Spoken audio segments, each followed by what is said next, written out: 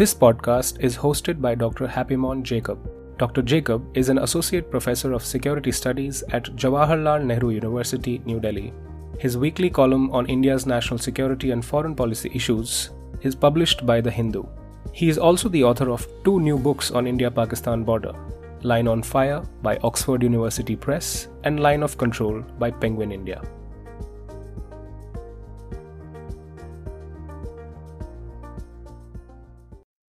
Hello and welcome to the National Security Conversation. The story of the Kashmir conflict is often narrated without mentioning the exodus of the Kashmiri Pandits from their homes in the Kashmir Valley in the early 1990s. According to the Kashmiri Pandits Sangharsh Samadhi, by 2008, the Kashmiri Pandit population was reduced to 651 families from 75,000 families in January 1990. So according to that account, nearly 70,000 Kashmiri Pandit families fled Kashmir in the early 1990s. Why did they have to leave the Kashmir Valley? Would they go back to Kashmir if there is peace and normalcy in the Kashmir Valley?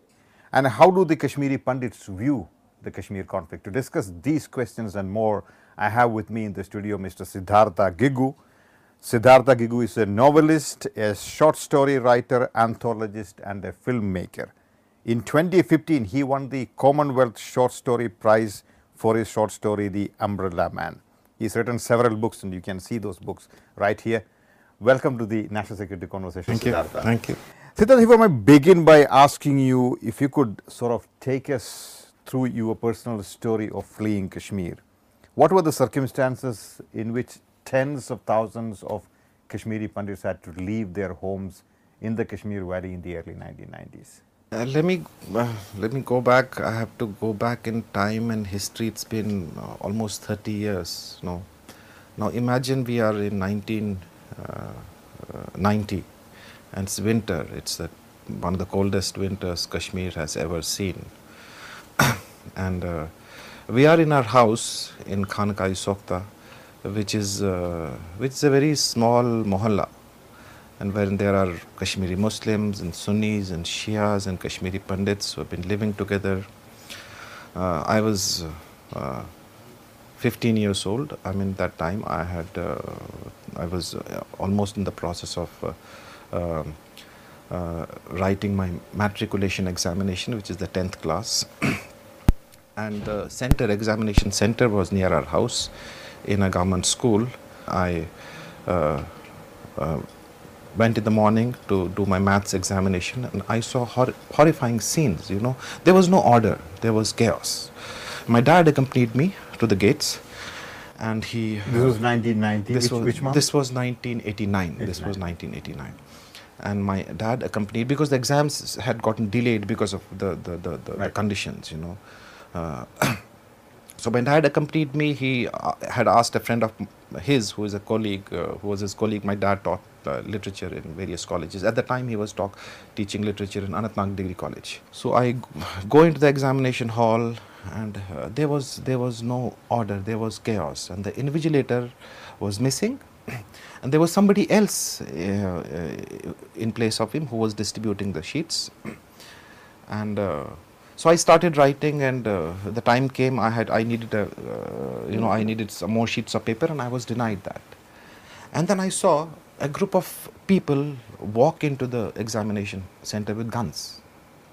That was not the first time I had seen youngsters with guns, But that memory is very strong in my mind. And of course, I figured out what was happening. And then I was not given there was still time. There were good 20 minutes. I was denied that. So that's the first time I felt that I was singled out, because of who I am. You couldn't write the exam that day? I could not finish it. And then when I reached home, I told my dad, and then he discussed with a few of his friends, and nothing could be done by that time. Then there were people who told my dad, don't worry, we'll figure out his answer paper, we'll get him. And my dad was worried about me, that there was time, he should have been given a complimentary sheet. He was not given. That's one memory. But let me go back 5 years, prior to what this incident. 84. This is 1985. My dad would take me to watch Hollywood movies in various cinema theaters. Palladium, and we had Regal Cinema. Regal. Broadway was very Yes. very famous. There was beautiful days. We had a great time, and my dad was a big fan of Hollywood movies. So we watched Papillon and many other movies. So there was this movie which everybody talked of. So that was Mustafa Akkad's Lion of the Desert, in which Anthony Quinn played this great Libyan resistance leader who fought against the fascists, and he played the role of Umar Mukhtar. At the time, we had no clue what the movie is about. But everybody was watching it, and then there were no tickets. The tickets were sold in black. Somehow my dad arranged a couple of tickets for me and himself. We sat in balcony and we watched it, and that was the first. I was 11 years old. That was the first historical movie I'm watching. I have a little bit brush with history by reading basic history books. It was only years later I related to that movie, but my dad knew what was happening. So that is 1985, when most people, most Kashmiri Pandits, of course, they had a sense of history. That sense of history was also there. A sense of persecution was there. We had little clue that this movie is going to, it would become a very turning point of sorts. Years later, my dad wrote about in his diary, and I discovered his diary because he has been writing, and he talked about that memory, that when that movie, when Umar Mukhtar, when he's fighting, he's struggling against the fascists, he was compared with Sheikh Abdullah. Right. But it was a different comparison of sorts. Here is somebody who fought for his people, Umar Mukhtar, fighting for his people, has a sense of identity, has a sense of ideology and history, and is taking his neck out, and in the face of adversity and certain death, and he gets killed, and it is history. And then he is compared to Sheikh Abdullah and the legacy of National Conference, which had a history of vacillating, India, Pakistan, Kashmiriyat, India, Pakistan, So he was. And that was one moment when people came out in the streets, not just to celebrate the insurgency movie. hadn't begun at that point. No, not at all. I'm talking of 1985. Right, yeah. They had no. I mean, it was beautiful. It was peaceful. Just 1 year prior to that, which is 1984, there were some riots in Anantnag, but local riots. At the time, nobody made a big deal out of it. Now people look upon that incident and say that could have been the, But of course, because Kashmiri Pandits and Kashmiri Muslims lived together, they had a sense of history, collective history, and we knew the genesis of the Kashmir problem. There was always banter and talk, on shop fronts and in streets, that look, you guys are outsiders. There's a day going to come that you're going to leave. And this talk was This is happening? 1980s. This is 1980s. But that it was at a level of banter. I mean, in my school also, in my own school, there were people the students who were saying that, there is going to be a uprising. And it was not a prediction. It was not at all prediction. They had a sense of it. Was it political in nature? Was it communal in nature? I'm talking of 1985, 86, 87. There was no communalism. There was good harmony. There was no social discord. There was no. But of course, there is now that we look back and, analyze, two communities with two different identities, burden of history they are carrying, an ideology, religion, but at a level of ideology, there was difference, Kashmiri Pandits were, they were nicknames, and, we would be called, Asians of India, but nobody made a big deal of it. It's like, it's not a big deal. But this movie, the release of this movie, it brought something, because that's the time for months together, there were people who were kind of, it stirred something in Kashmiri Muslims, they realized a sense of betrayal which has been done, because Sheikh Abdullah was the tallest leader that time.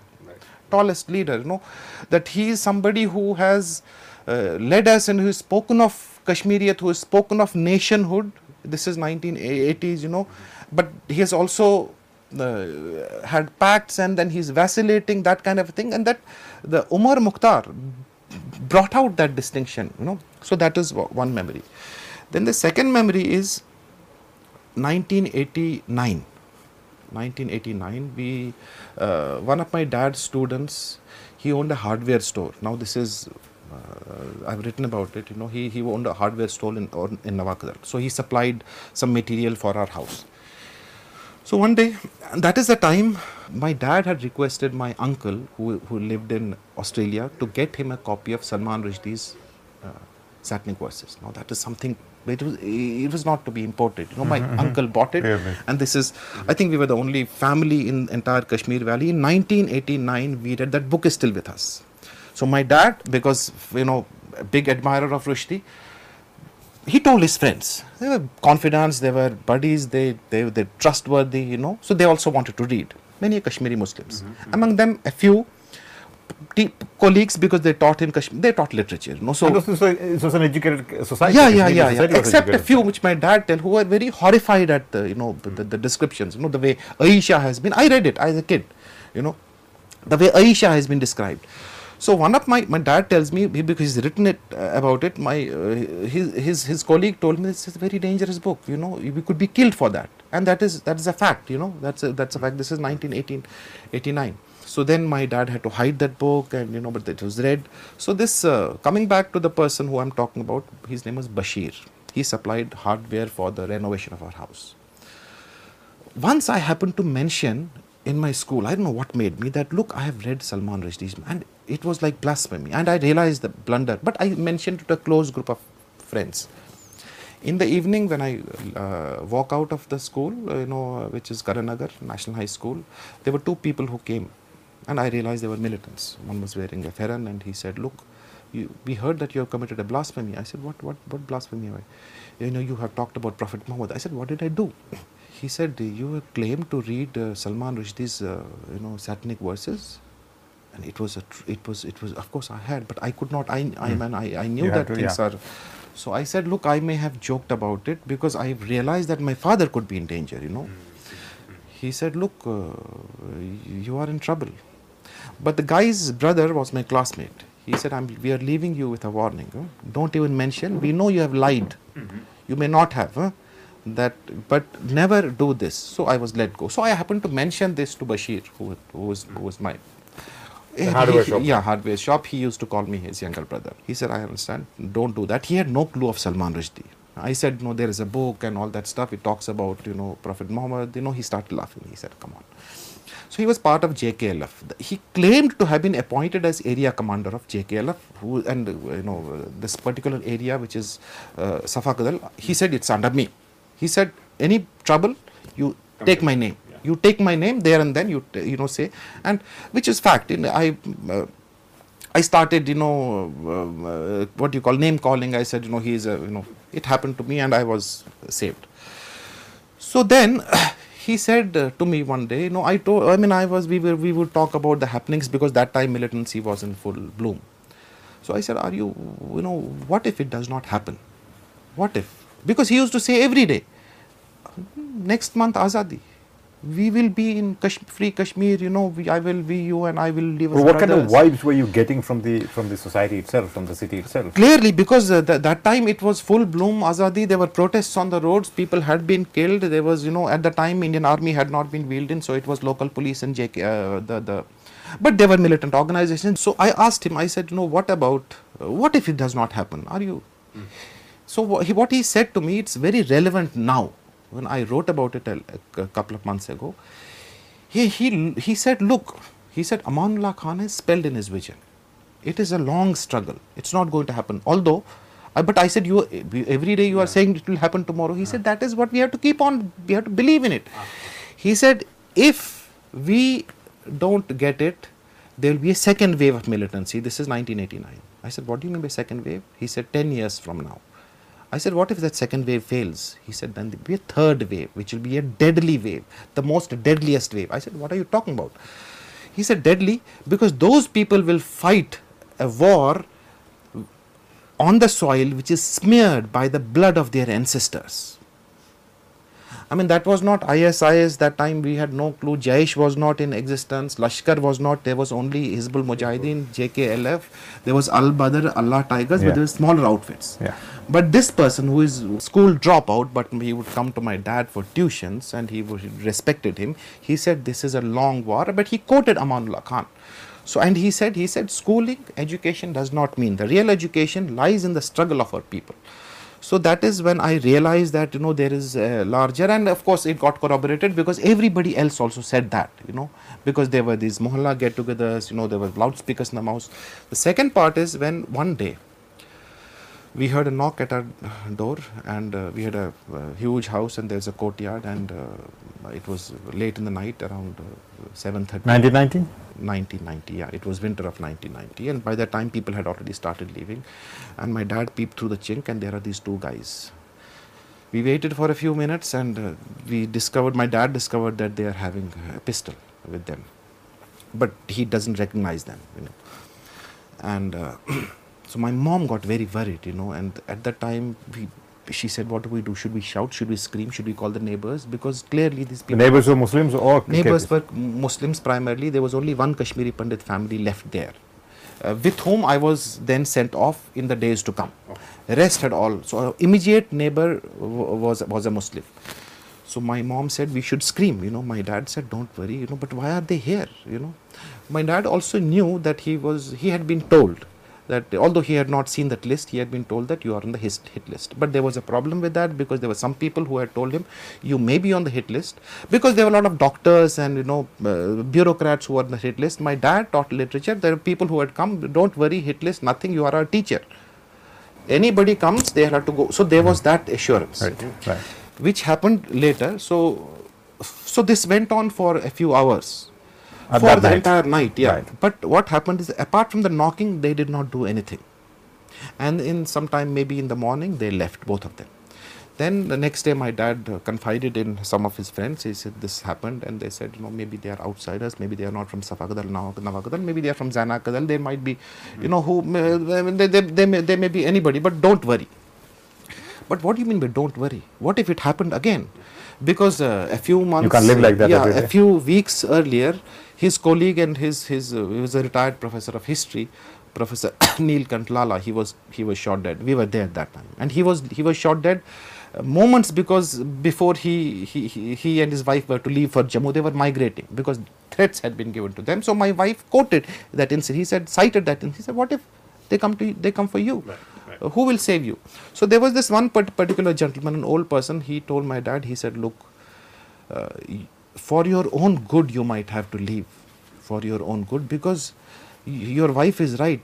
Who will save you? We can't save ourselves." I think it was that time my dad realized that that it is time. They left, but they still did not want to leave. They sent me and my sister away with a family, and we were sent to Jammu.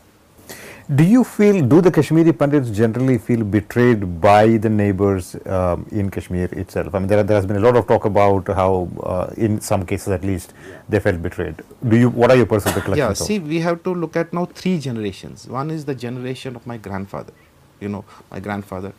People of my generation, their grandparents who were in their 50s or their 60s when they left. Then there is the generation of my father, people my generation, their fathers, and then there is this new generation. I'm not talking of my generation, I'm talking of children who are 10 and 15 years old. They are now, the children of Kashmiri Pandits. There are 2-3 camps still in Jammu. So those camps, the children born in those camps still have a very convoluted sense of home, because it's still a camp. Jagti is one. There are 2 Muthi camps. These are buildings now. There were people children who were born in those camps. Muthi and. I've been to those camps. Exactly, including the 1-room tenements. Which were demolished in 2011. So these were people who have lived for substantial part. So if you talk to a generation, my grandparents' generation, there's some of them who are still alive in their 80s now. Of course, they are, and the people who are in Delhi and other places, in Jammu and Jagti, old people, they are almost on the verge of fading away, and nobody knows because they've spent a large part of their life in Kashmir. They wanted to live and die there. No, they feel a sense of betrayal. Definitely they feel a sense of betrayal. They are voiceless people. What about the other generations, like yourself? The generation of my father, definitely they feel a sense of betrayal. What is that sense of betrayal? That they didn't stand by us? No, they didn't stand. What has happened is that over the last, in the 90s, no Kashmiri Pandit went there. It was only in, I think 2005 onwards that Kashmiri Pandits would go there only to see what is left, after mostly as tourists. Now going to your own homeland as tourists. There are people who went there and who after 15 years, when by the time they had all lost hope, they saw their houses in a bad shape, vandalized, they saw their houses gone, they saw places of worship gone, temples gone, they saw desecration. And barring a few people, including me, at an individual level, there are instances of humanity and compassion and a sense of brotherhood. But there are a lot of people who told me that, look, when we went, we were unwelcome. Now, the generation which is there, which I am talking of 10, 15-year-olds, they have no idea. They have no idea. Yeah, They don't even speak Kashmiri. Yeah. They have no clue what happened to their parents, except there are cases where parents do share those stories because they are the generation, they like Jews, they need to have that sense of persecution, which is very important, which is why people are writing about it. But they still have no idea, and I'm not sure whether they want to go back. They may not have the sense of betrayal, the sense of deceit, but their parents still have. Siddhartha, talking about this sense of betrayal, one often hears the argument that one of the reasons why there was a certain amount of uneasiness against the Kashmiri Pandits was because the Kashmiri Pandits were controlling the levers of power in Kashmir at that point of time. Do you think that led to a certain amount of... I have read, there are people, I think there are a lot of research articles when people have tried to analyze, what they're missing the whole point. Even if, for instance, let us imagine that was there. Yeah. First of all, you have to say it's a minority at the time, and it's still a minority. Even if that is the case, even if some of us were working for the government, but there was no, we were not agents of the state as we were branded, agents of the state, these are spies, they are disclosing information. We already knew what was happening in 1980s. Kashmiri Pandits, because Kashmiri Pandits primarily service class. Okay. Service class, a very minuscule population had shops, including my grandfather who owned a shop. He was a pathologist, My dad for years was, he did not get a permanent job. He was discriminated against. He has written about it. He was an ad hoc professor for 15 years. Only after 15 years, he tried his hard. But there were people who told me this is a discrimination because there's so many others who have gotten a job. Finally, he was made permanent. And there were so many like him. So that's not the reason to kind of, throw a community out. Why this happened is that because this was the unfinished agenda of Pakistan. Jamaat-e-Islami. JKLF did not support it, There is evidence. So JKLF was not in favor of throwing out the Kashmiri Pandit community? No, JKLF always, because in their literature, if you see, including some of the speeches, they said, J&K ka azadi chahiye hame, but we will live together. That is why the discord happened between them and many other militant organizations, including Jamaat-e-Islami backed Hizbul Mujahideen and Harkatul Insar, and because then they brought, in 1989, they published press releases. They gave us 36 hours to leave, and 5th of March was the deadline. Said, those of you who leave by the 5th of March, as okay, rest we'll kill you, and that's what happened. Including massacres in Vandhama and Nadimarg and Sangram Porai, that is later. Right. That happened. So it was simple. You throw them out, we will, and of course there was this thing about Islamization of the valley. That's why now. Why do you think so many temples have been destroyed, ransacked? I went and I went to each and every temple. There's some of the photographs in this book, A Long Dream of Home. It's all destroyed temples, except a few which have now been started. Renovation has started. But what was the government doing? So this is nothing but a systematic. There was a plan. That plan was created, I think, in the 70s or the 80s. But the plan was to launch it in 1980s. Throw them out. We were asked to leave. We were forced to leave. And there were those of who resisted, who said, including my dad, hit lists, Kashmiri Pandit names, loudspeakers, mosques, Kashmiri Pandits, you go, press releases in the paper, Al Safa, and Aftab. They brought out press releases. And there are many of us who still have the press clippings. They said 5th of March you got to be outside, otherwise. And there were people who were killed, kidnapped in each and every locality. I'm not talking of just downtown Srinagar. I'm talking of people in Pulwama, in Tral, in Anantnag, and then there was the renaming of certain places, that also happened. Today if you look at the utterances of many Kashmiri leaders, be it Mirwais Umar Farooq or Shabir Shah, people like several other separatists have said that Kashmiri culture is incomplete without the Kashmiri Pandits. Right, they should come back. Yeah, they are right. Yeah. You think they're serious about it? No, not at all. Come back how? And come back to which place? I think it was a couple of years ago. It was 2016 when I think BJP government, first of all, Congress, was responsible for Manmohan Singh, Prime Minister's relief fund for Kashmiri Pandits and the package, So they asked, they created this job thing over there, and but non-transferable jobs. So you get, okay, you want to go back, these kids apply for the jobs, and then you are posted in certain, there's an exam and interview, then they are given jobs, and there are many young kids who are working, including some of my friends. Non-transferable. For the Kashmiri Muslims, these jobs are transferable, so you could get posted back in Jammu or Ladakh, but these people only in Kashmir. Only in, why? So it's like, because is this the way you rehabilitate them? By giving them non-transferable jobs? Because you can't, according to the rules, you can't. So that is one. Second is that when a few years ago, BJP government said we will establish colonies and things like that, and then separatists and many others, they brought out processions. And the same evening, I think at Vesu, the Kashmiri Pandit, these small ghettos were targeted. So even if they are serious, come back to what? Half the places are gone, the houses are gone. There is no sense of security.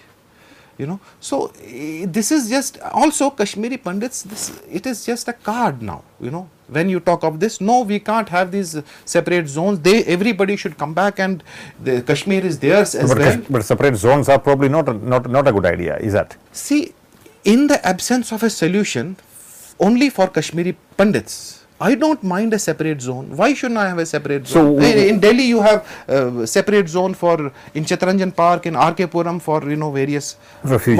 Why can't I? What is for years? What was Rajpat Nagar, Khan Market?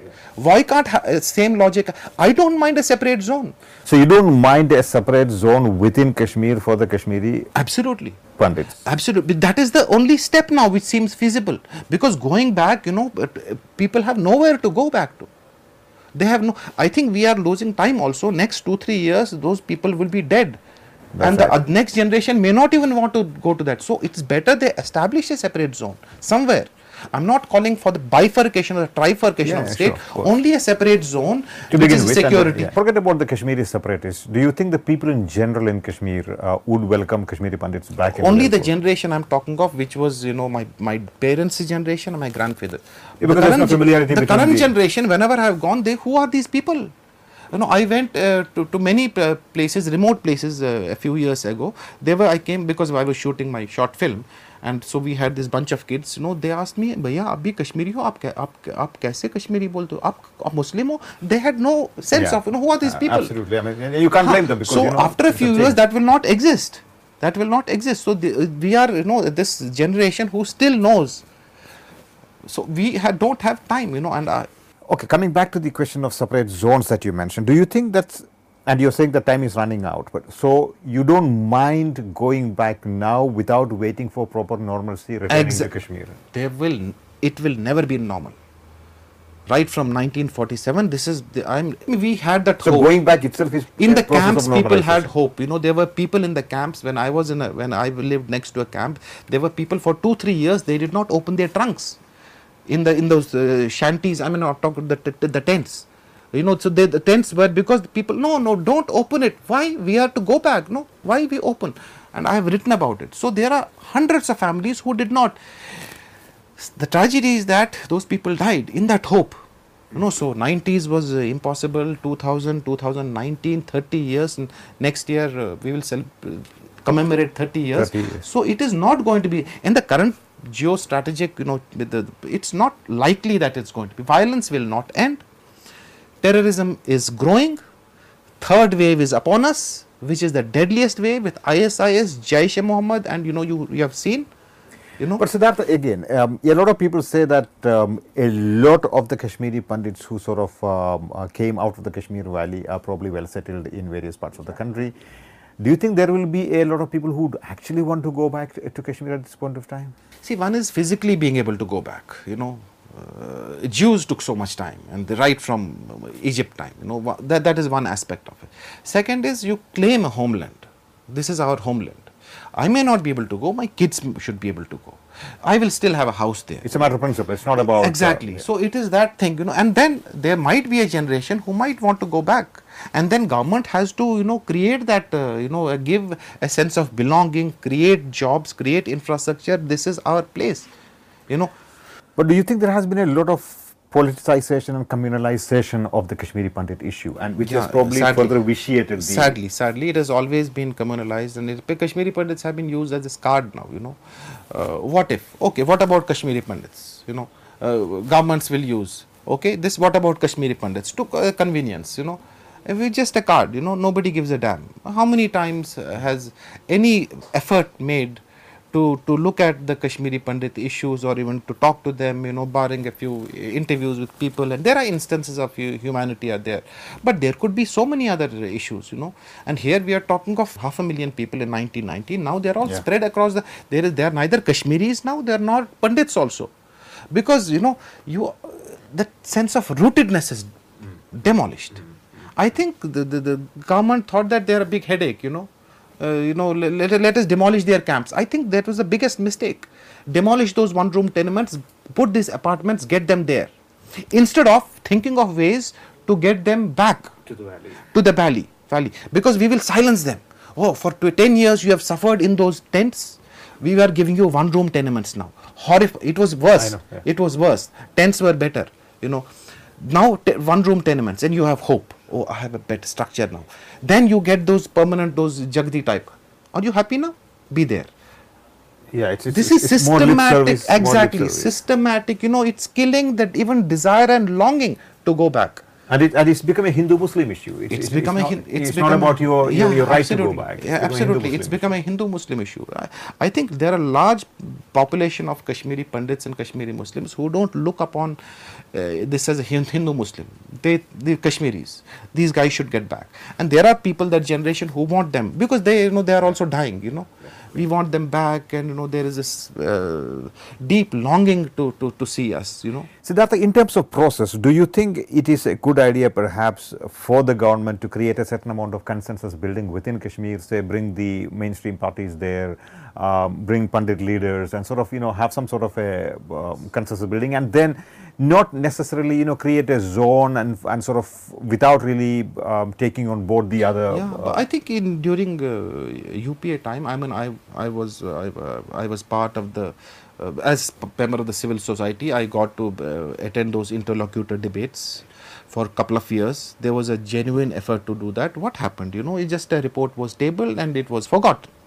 And there were certain good insights in that report, because I was part of those debates in Jammu and in Kashmir, as a member of the Kashmiri Pandit community, as a Kashmiri and as a writer as well.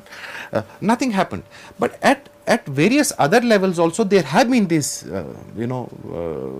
efforts to do that, to talk. But we are only good at talking. So what do you expect the new government to do in terms of rehabilitating the Kashmiri Pandits? They will not do anything. But what do you want them in 2014, I remember Kashmiri, I think BJP was one which said, we put them Kashmiri Pandits on their manifesto. They said we will demolition of Article 370, 35A, rehabilitation. Last 4 years, what did they do? Nothing. In fact, I think Modi visited Kashmir 3-4 times. Yeah. He did not even have the decency to pay a visit if he is going to J&K, Ladakh, Jammu, Kashmir. He did not visit those camps. That's right. He did not. He did not even allocate any funding to the problems there. Which the earlier government had. Yes, did he? Despite having put it in the manifesto. Yeah. If you can't do, and it's a simple thing, no compensation, not even, what have they done? Nothing. As a Kashmiri Pandit, where do you stand on Article 370? Not just as a Kashmiri Pandit, but as an Indian. It should not be there. I think it's the root, in the current Indian context.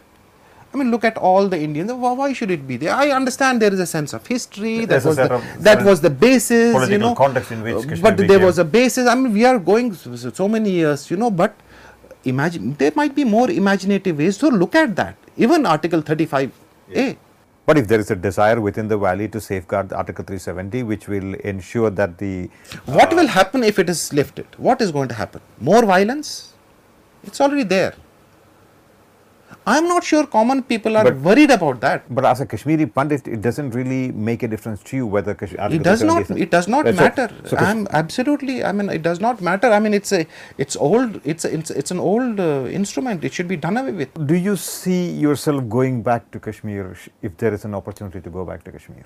Very much. I mean, the sad part is I sometimes go as a tourist, But when I go and there are friends of mine, I have not gone since last year. Because if I go, there will be people who will be asking me to stay with them, because they know I go and I stay in a hotel, Whenever you are coming, you're staying with us. It's an emotional thing for me, to be honest with you, because I go back to my own mohalla, I go back to my house. You still have friends there? Yeah, very much. I still have friends there, and we end up talking about that. And I end up talking about my grandfather's generation, because there's still people in our locality who do remember him and who cry, when I'm there. And that's why I don't go, because it's very heartbreaking for me, And I, of course, what would I not give to go back there and to live, to settle down, How much of this personal experience reflects in your writings? I think everything, with every day that is the memories are alive, I remember each and every moment, It's who I am, what has happened to me. I'm able to write because what happened to me. Had that not happened to me, I may not be talking about. But my writings, definitely, and I want to, write more, because it's only when I compiled the 2 books I'm talking about, then I got to know other people's stories. I got to know about people who were from different villages in Kashmir. They had different stories to tell. There were stories of humanity, of beauty, of dreams and desires, and then conflict, and horrifying stories of how they spent 20 years in camps, which is tents and one-room tenements. Imagine we go camping and we get fed up.